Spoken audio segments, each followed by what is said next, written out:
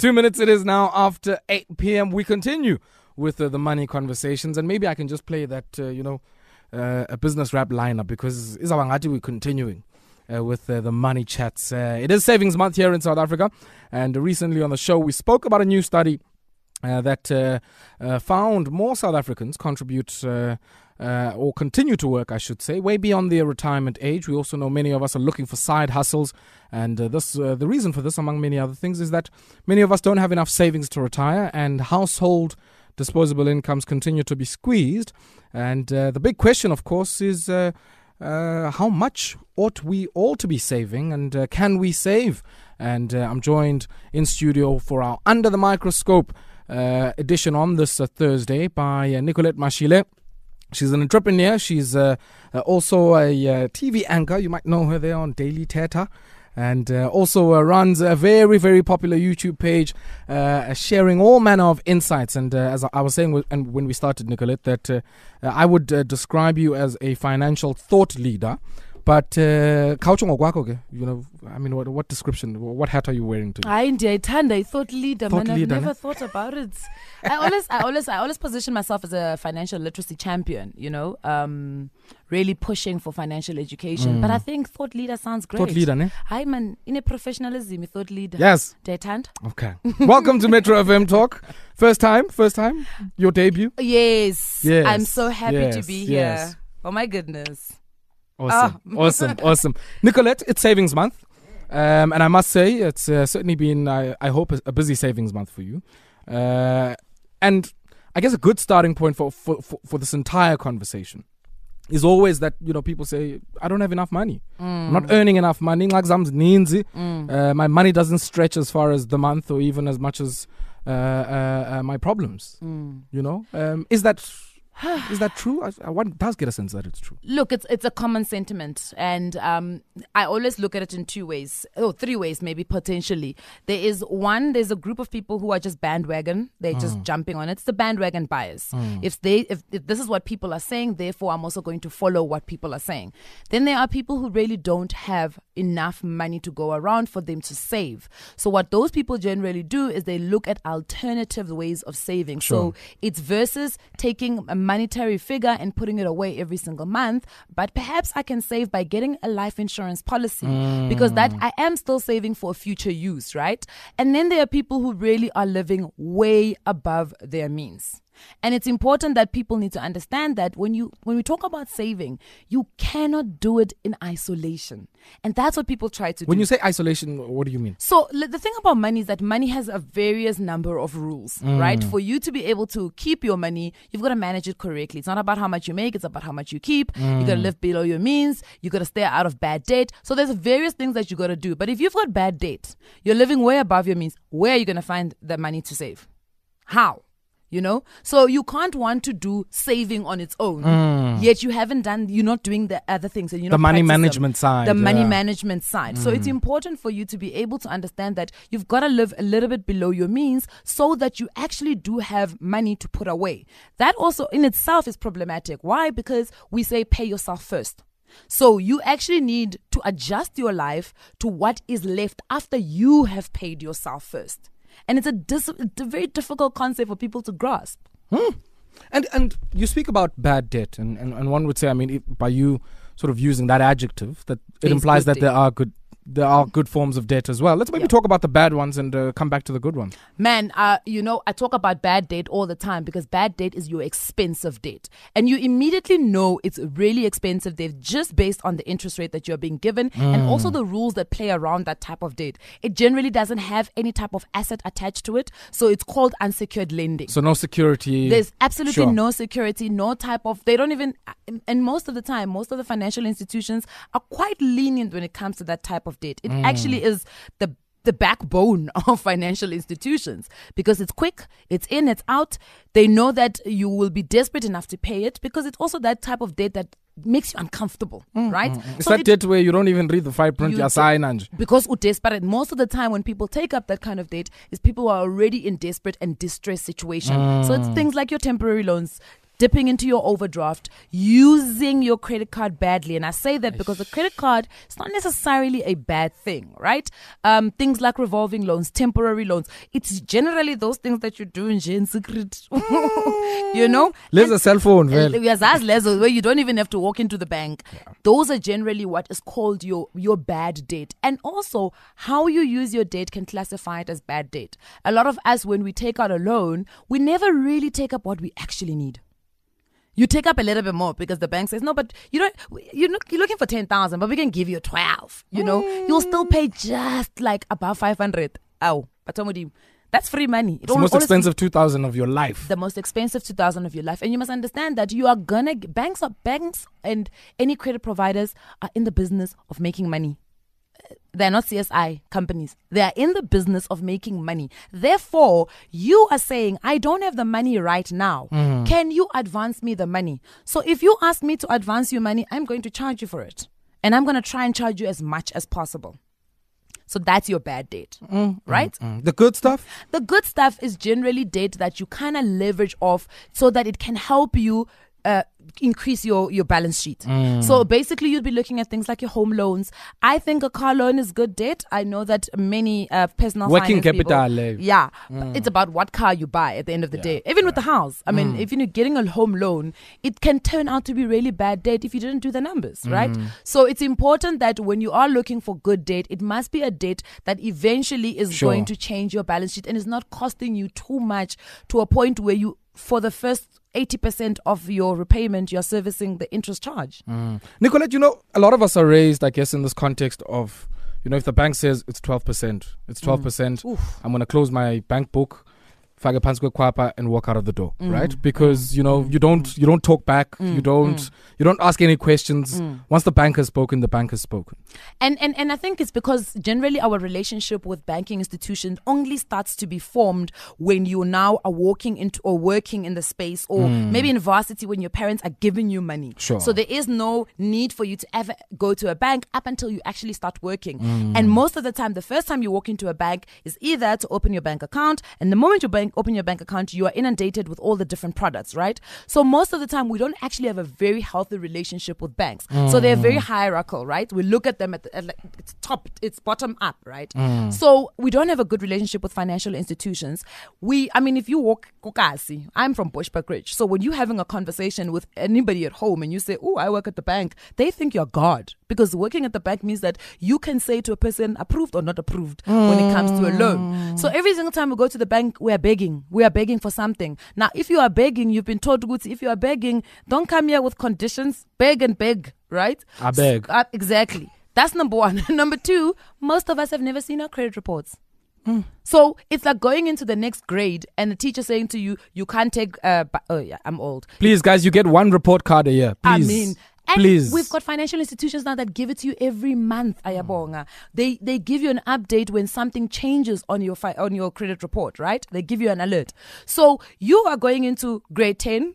You've never seen your school report. Then they say to you, you can't take physical science. Yeah, I'm old, guys. You can't take physical science. You don't know why you can't take physical science because you've never seen your school report. And it's exactly the same with a credit report. You walk into the bank institution, you sit across a financial salesperson or whatever they call themselves, and they say to you, go bad. But we can try with 15%. Sure. And you just take it. Psychologically also, because of the distressed nature of you going into the bank with that need, you will take anything. But we also know that many of the people who sell us this stuff, frontline, are compensated on the basis of how many loans they can sell. They've got targets. Pushy volumes. Come on, Ayabonga. So if I've got targets, I'm going to push anything. Let's pause there, Nicollete, and just invite some of our listeners to weigh in on our conversation. Give us a ring on 089 110 3377 if you'd like, I guess, to tap into the well of wisdom that Nicollete has on some of these issues. I'm going to be talking to her, of course, about some of the work that she does and some of the quirkiest and interesting advice she has received herself. It is Savings Month, and we're talking about how we can ensure that there's enough money at the end of the month. 13 minutes it is after 8 p.m. And under the microscope on this Thursday, we're taking a look at savings here in South Africa. I'm joined by Nicollete Mashile. She is, as I said, a financial thought leader on issues of savings, investments, and of course getting your money matters right, and ensuring, as I said earlier on, that there's not more month at the end of your money, but more money at the end of the month. Now, Nicollete, just briefly, I mean, tell some of our listeners who might not be familiar with some of the work that you do on YouTube and the thought leadership and advice that you give to people. I mean, I saw this one time you had some sort of washed up white guy that you saw. Wow, washed up white guy. Yeah, but he was. Oh, he was. And you've had quite a few interesting people who've shared their own experiences, but also in your own life, you've used that platform to, I guess, amplify and shine a spotlight on some of the lessons that you've learned. Yeah. Look, I think the most important thing that I've tried to do is to make it very clear to the people that get watch my stuff that money is not a thing that is living outside of you. You know, you make financial decisions the moment you wake up and you open your eyes. And what you need to remember is the fact that the financial decision that you make today, what consequence will it have on you in the near future? And that's the most important thing. So I want people to understand that money is just a concept. You know, it's a construct that we've created. Yes, we've given it value. And sometimes I think the value goes over our heads. I do this thing every single time I walk into talks or workshop. I say to people, take out your bank card and wave it in the air. Why do you do that? Because we need to strip away the power that money has on us. Because yes, because the thing is, we're all sitting in that room and thinking, "Ooh, ne black card, ooh, ne gold card, ooh, ne blue card." We take them out of the club, though. Exactly. You're more than happy to take them out at the club. So I think that's the most important thing. We got to start the conversations around money. We got to start talking to each other, because there are fundamentally a lot of things that we all go through that are very similar when it comes to making financial decisions. And I wanted to create that platform to be able to say, don't look at me and judge me. And somebody, funny enough, recently I did a vlog post, and there was a guy who said, money is how we keep score. And that literally was like, wow, it really is, you know. And most of the things, your job, if somebody asks you, what do you do? Yes, they want to know what your job is, but they've already got an attachment to what they think. Yeah, I understand. Because they know, or they think they know how much you are earning, right? Forgetting about all the other things that you probably are paying for or probably not paying for. So I think that is the thing, is that let's create a platform where speaking about money is not taboo. We're talking about money. It doesn't make you seem forward or crude or independent or whatever they call it. Look, I don't want to be independent. I mean, it's hard being independent.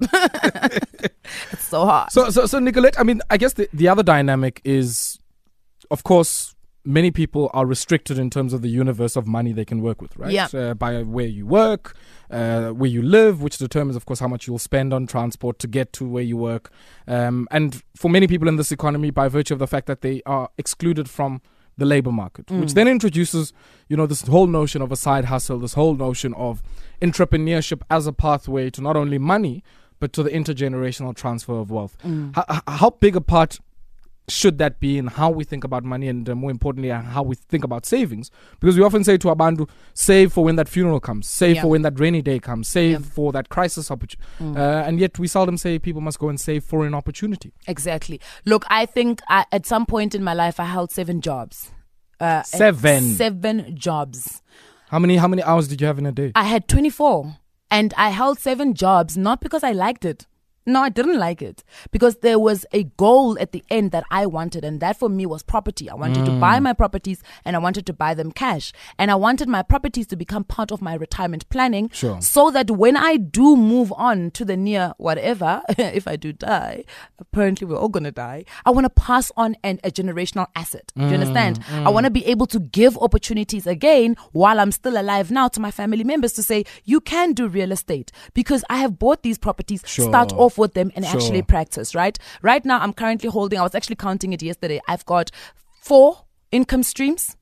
And it's important for me to be able to do that, because what you then do is you unlock certain things about yourself. We've had this conversation where you spoke about, you know, you couldn't just do one thing. You had to teach yourself something else so that you start unlocking opportunities. And I think people need to start looking at side hustles a little bit different, because people see side hustles as another job. It doesn't have to be another job, right? It can be something that you create within yourself. I tell people all the time that, I mean, I make money on financial education now, but a couple of 4 years ago, I didn't even understand interest rates myself. And sometimes that's what you've got to do. You've got to, and probably the most important and most effective and efficient and whatever the adjectives are of investing is investing in yourself. Sure.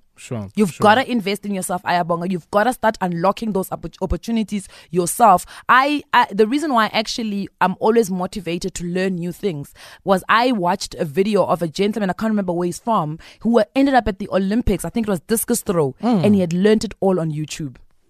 The entire thing, he had learned it off YouTube, and he was at the Olympics. Now, if he can do that, what's stopping us? YouTube is your friend. YouTube is your friend, but of course, opportunities are not open for everybody. They're not accessible. There are barriers as well to accessing it, and I think a lot of the people who have been quite critical, even of your own work, have highlighted the fact that sometimes you don't shine a spotlight on some of the barriers that are there to people actually realizing and even acting out some of the advice that you give. And at the end of the day, it's your experience. I'm going to smack you because you keep saying advice, and it's not advice. It's education. Thought leadership. But here's the thing, and I said this a couple of days ago. I said we all have biases, right?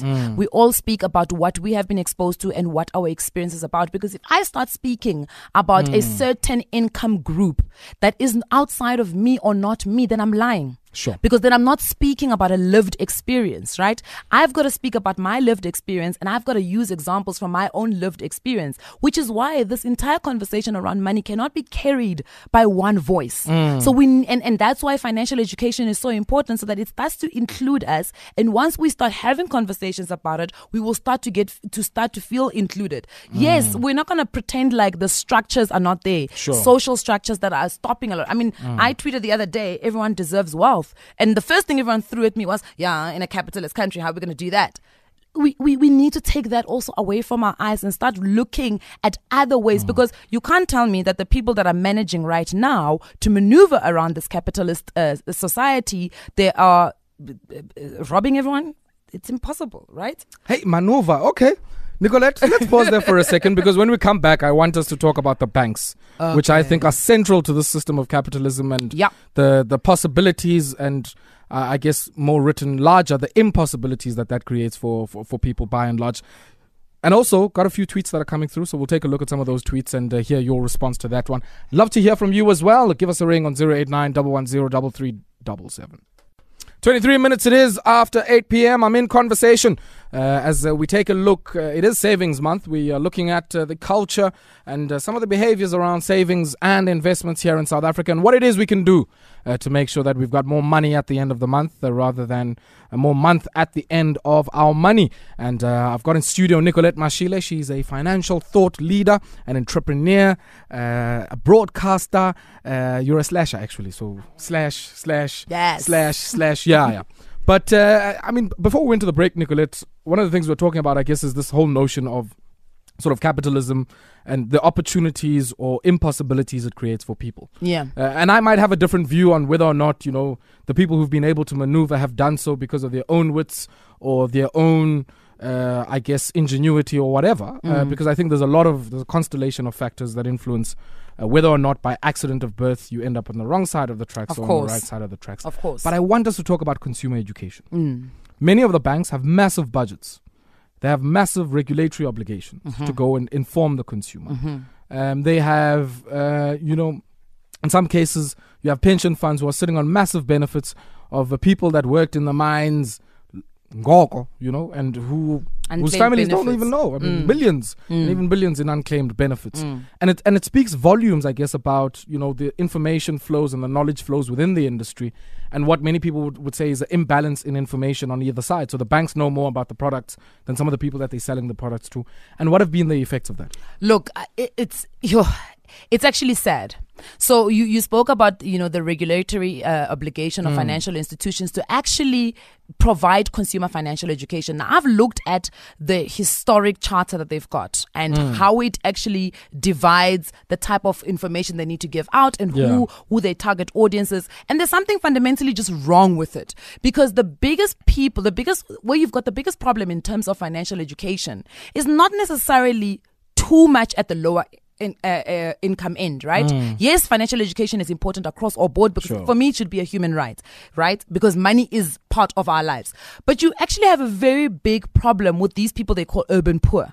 These are the people that have access to credit, but no one is giving you credit education. And the working poor. The working poor, right? And we're continuing to be in a cycle where we are funding financial institutions and they're not coming on board in giving us the right type of information. So that's number one. Number two, and I fight with financial institutions about this, is the fact that financial institutions in this country see financial education as a marketing gimmick. That for me is problematic because it should be compliance. The mere fact that there's a regulatory obligation on you to do it means that it actually should be seen as compliance. It shouldn't be something that you do and you're expecting an ROI on it, right?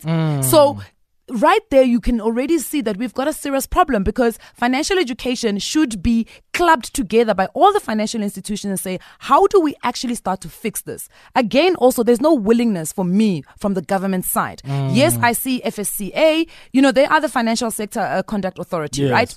I actually had a conversation with them a couple of weeks ago and I said, where is the conduct authority on financial education? Because there is a difference between financial education and financial advisory, right? Financial advisory, I'm making recommendation of products. I'm selling you a product and I'm giving you advice on specific products, which is why you will find that a lot of financial advisors will probably know certain things and will be biased towards certain things. But when we speak about financial education, we start to include you as Ayabonga. We start to get you to understand why you would need a life insurance policy. How does it work?